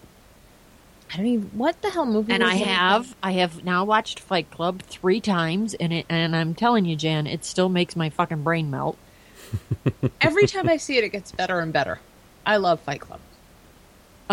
So I have seen Fight Club. The other thing that I have seen, not that any of the listeners in the show will actually give a shit, is The Princess Bride. BSP always makes this reference. And I'm like, why do you always say that? And he said, from The Princess Bride, Ginny. And I'm like, the what? And BSP about had a stroke when I had never seen The Princess Bride. So, yes, I watched Fight Club, I've watched The Princess Bride, and I have to tell you, The Princess Bride is really funny, and it didn't melt my brain. Yeah. Well, The Princess Bride is an all-time classic. Yeah. You probably wouldn't like my other recommendation for, really good films, Ender's Game. Ender's Game was great, and the books were fucking phenomenal. That's what I did last week on I'm taking a social media break time. That's what I did. I sat and I read all 4 of the Ender Quintet books, and each one was just as good as the first. And the first just blew my fucking mind. Not film, but TV related. Right. If you haven't seen the Lucifer pilot, I haven't, not yet. Oh, go look for that. It is. I hope it gets a full run because yes, it's very entertaining. Oh yeah. We usually talk about Mr. Robot, or I do, on here. And, yeah, last week's not a race crime shooting kind of interrupted my ability to watch the season finale because USA was like, oh, we can't show that now. Yeah. Somebody gets shot in this. You fucking pussies. Sorry. Sorry, I'm mad. I really wanted to see that. So it should be on this week, so I'm really looking forward to that. That's my show. In the meantime, go and look for Lucifer. The pilot is all over the place at the moment. I watched it this morning, actually. I can't wait for The Man in the High Castle to get picked up. I kind of hoping that when Amazon does the streaming of this, they actually do what the other companies that have streamed shows do, and just put it all out at once so you can just gorge on it for about a day and a half. Yeah. That would be good. I think it's hysterically funny that the lady that says she never watches TV has talked about TV for the last 5 minutes. I just would like it noted. I don't even own a TV. Movies, and I talked about, you've seen Mr. Robot, haven't you, Jeannie? Nope. Really? I'm going to have to go look it up now. It's good. Oh, I had to start watching TV. A lot of the stuff I was reading was just making me want to slam my head into a wall. I feel a lot better now. I do watch a little TV. I read a lot more. So but I read more fiction than fact stuff because the fact-based is terrible. It wasn't until this weekend. And Bernie's girlfriend said something about Dominion. Oh, you like? Oh my God! It's the end of summer. I missed the entire fucking season of Dominion because I really liked that show. So, this has been the only time I was ever actually grateful that I have Dish on Demand, because I get to catch up on all the episodes of Dominion that I missed because I had my head up my ass and was camping all summer. I really liked I didn't like the new season. True Criminal, True Crime, the HBO series. Do you know which one I'm talking about? Oh, because I don't have pay channels. Not you. Very, you know which one I'm talking about, don't you? I think so, yes. Yeah, I really liked the first season with Woody Harrelson. That was excellent. The second season was just, oh, it's terrible.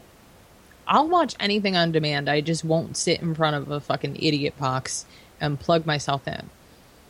Yeah. I refuse to do that shit. You've seen those pictures, haven't you?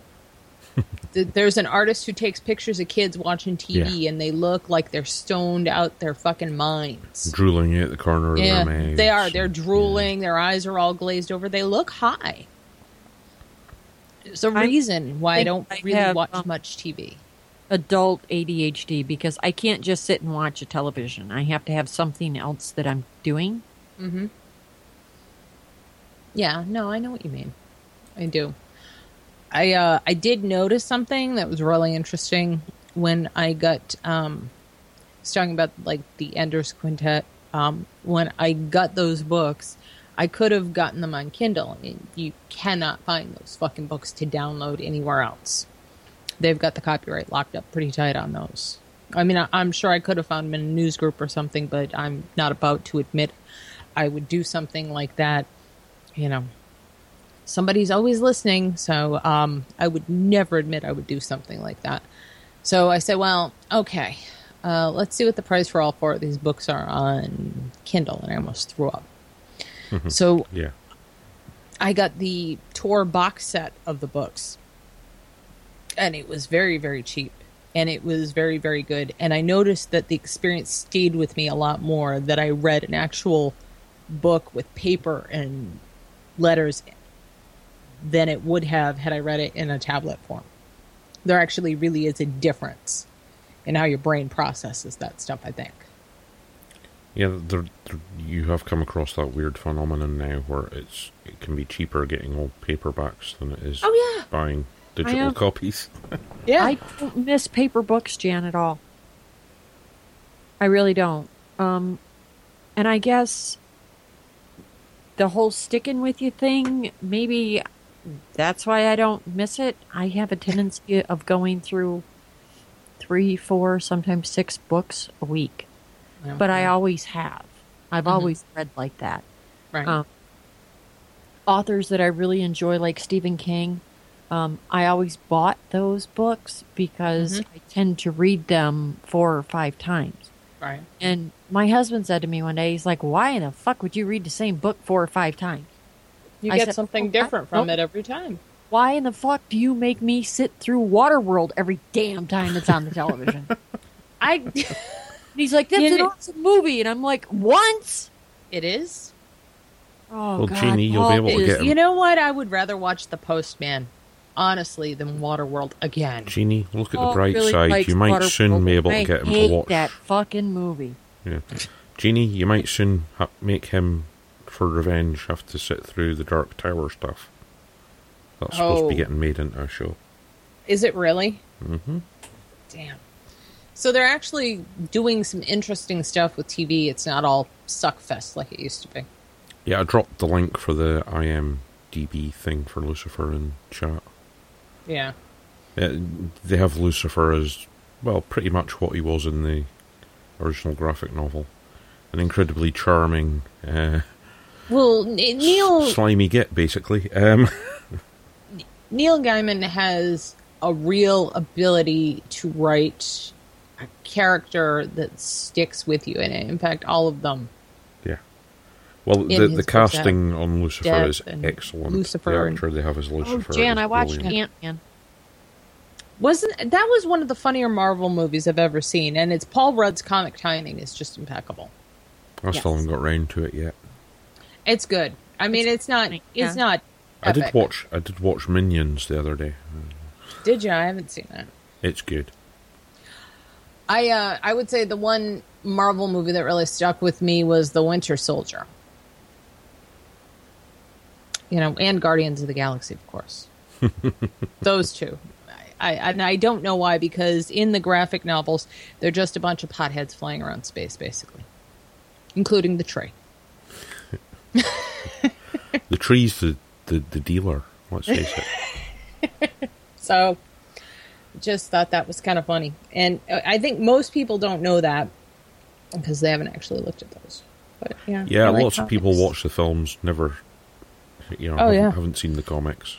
Well, I think they would be really disappointed in a lot of the character changes. Yeah. And then Disney is going to ruin everything because they're coming out with a Guardians of the Galaxy TV series. Cartoon.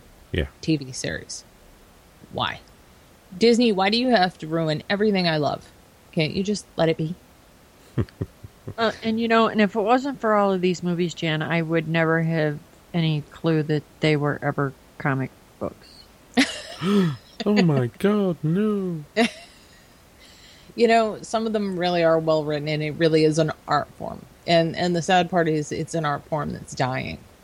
And if it weren't for the films, it's an art form that would die a really quick Jeannie, death. Jeannie, you can get all the DC Vertigo stuff The on what? tablet. The what? Oh, All the all the graphic comic novels. books are on tablet now. Yeah, Yeah. Oh. Yeah. because I know I've got a friend who has all the Neil Gaiman stuff, Oh, well, now see both that physically those, and on his mobile devices. well, I mean, those graphic novels are different. Those are actually really worth seeing because they are really works. Well, that's why I of said art DC as well Vertigo. as being amazingly well written. And Gaiman just really has that ability. He creates entire worlds. American Gods was a great book. Yes. Really, really funny, really amazing to read. Gotta And love Loki. Yeah. Well, it's kind of about how we create them because we believe in them. Yes. And then what happens when people stop believing in a certain God? What happens to them? So that was a really great book.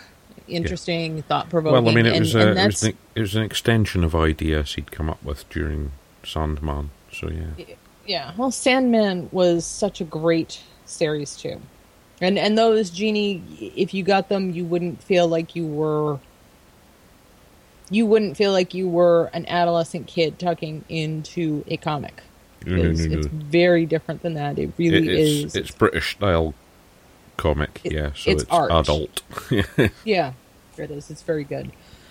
So, Gee, I mean, the UK was the first place in the world we had an 18 certificate comic.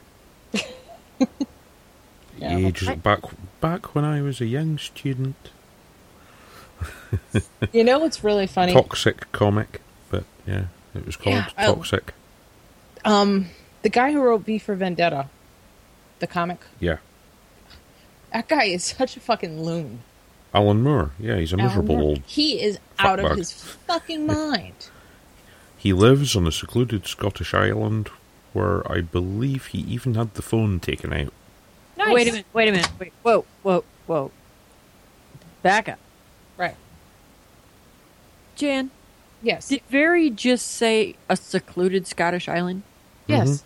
Okay, and that's different from anything in Scotland. Why? Oh no, we have really And I have the secluded right places. to say this, okay? Because I mean, Very, you weren't there, but Jan was on Kevin's show Sunday night with me, and Dino and Kevin like to give me shit about living out in the middle of bumfuck. I Bless her, think bumfuck. that mentioning secluded in Scottish in the same sentence is kind of an oxymoron. That is like me saying that, when I said I'm going to camp, and Dino said, where the fuck is camp? And I said, out in the middle of nowhere. And he said, you're already out in the middle of fucking nowhere. Well, Alan Moore, one of the best writers of modern times, I think his nearest neighbour's something like 40 miles away. Yeah, he is nuttier than an O. Henry bar, though. This guy is out of his mind. Great writer. Really interesting to look into the history of this guy. Really interesting stuff. You have read Stephen King books, Jan. I Sure. know this. Did it ever, prior to him getting sober, did you ever wonder what the fuck is wrong with this man's head? Yeah, when I read Thinner. Thinner is the one that stuck with me. and you're just kind of like, what happened to this man that he could just dream it up? He lived out in the middle of nowhere. I mean, it's like, well, I mean, he's not as scary sober. I will say that he's not quite as terrifying as a sober writer. Well, I mean, I think there's something different about the minds of people who are artistically gifted. I mean, I think you're going to know who I'm talking about here. Very H.H. Geiger. Yeah. That guy. Something completely wrong with him. Or to cross over, you could have Clive Barker. Oh, well. Who does sculpture, painting, and some of the most fucked up books ever written. But he does. And I'm going to say, I think the reason he does those is because he's gay. I know that sounds fucked up, but there's that sense of alienation you get even from the Hellraiser stuff. You don't get that from other writers. I think it's just his brain is radically different to everybody else's. Maybe. But I was going to say, I mean, like, I know Geiger created the things he created because he had night terrors. Well, that's Clive Barker's excuse as well. It's, this stuff comes from my dreams. And it's like, Jesus. How do you sleep? Well, I mean, and here's the thing. Mm-hmm. Remember all the times when we were doing these stupid stories about this profiling of preschoolers and shit? Stephen King, I've watched interviews of this man, you know, and for all intents and purposes, he is a very nice guy. You know? Okay. He's not scary, creepy, or anything like that. But you read his books, and, you know, you can't help but think, what the fuck? Where does he come up with this shit? Now, had Stephen King gone to a school where they, you know, were doing this profiling of minors, which I think is kind of sick and demented in itself, he'd have probably ended up locked up for being nothing but creative. Yeah. I mean, the guy, I'm sorry, I think the man is a fucking genius. Right. I could never dream up the shit that he puts on paper. Well, that all exists in his head. In this twisted form of life that we have now, right? If the guy wasn't a published author and he wrote some of this stuff down and somebody read it, you gotta know that some namby-pamby piece of shit's gonna go, oh, I'm afraid of this man that lives next door to me. There's something wrong with him. The cannibal cop. Remember the story of the cannibal cop? The guy they threw in jail. I don't think he really didn't do anything. I mean, that's the thing. He didn't do anything. Yeah, he's in jail for having fantasies about cooking and killing and eating his wife and other assorted women in his life. You shouldn't be able to be locked up for the shit that goes on in your head. You just shouldn't. And most people don't talk about it, don't write about it. The only way it's safe is to just leave it in there. And then there are the people who have to write about it, or they will end up in jail. So it's I think it's a fine line between a murderer and a person who writes about murder. Yeah. I do. Oh, another good writer. Ian Banks, sadly missed now, but should read his stuff. The Crow Road.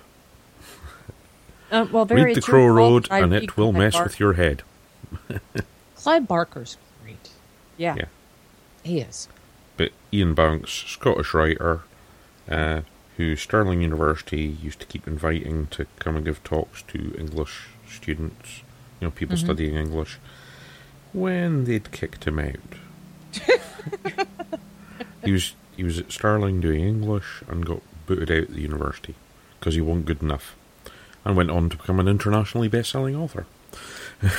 There's something. Come speak to our students, even though you weren't good enough to be one. Well, I did English for a bit at Stirling, and one of his books was on the course. The amazing, Bridge, isn't it? that one. I wouldn't recommend you read The Bridge, because that really, really will screw your head up. Okay. Not because of the content, because of the way it's written. Okay. It's written in basically Glaswegian. What was I going to say? House of Falling Leaves. Has anybody read that book? No. Okay. You want to mindfuck. House of Falling Leaves is a really good one. But you have to get the hardback copy. You cannot get the Kindle copy. I've never seen anything like this before. Jan, I can't hold books. Yeah, that's true. I should have mentioned that That's Wes the Craven. problem. I can't hold a book. Well, you know, Oh, that leads us. Somebody's mentioned it in chat. Yeah, Wes Yeah. Craven went. yeah, he did. He died. And I still yesterday. believe my comment I put on your story, Jan, that Yeah. God, if I was the coroner, I would be prodding the body every 2 minutes just to make sure. Yeah, exactly. Oh, seriously? Wes Craven died? Yeah. He died last night. He died right after Kanye West made his fucking speech. I'm not saying Kanye West killed Wes Craven, but anything is possible. I don't know. It feels like it was a good show. Yeah. I don't feel depressed at the end of it. Sorry, mark down. So, I guess that's it for this evening. Advert.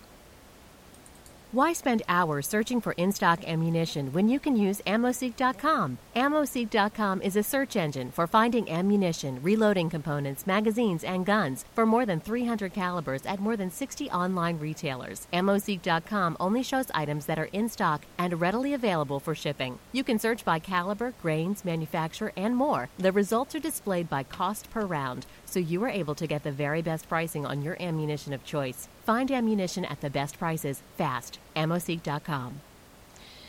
Night, everybody. Thanks for listening. We'll see you next Monday.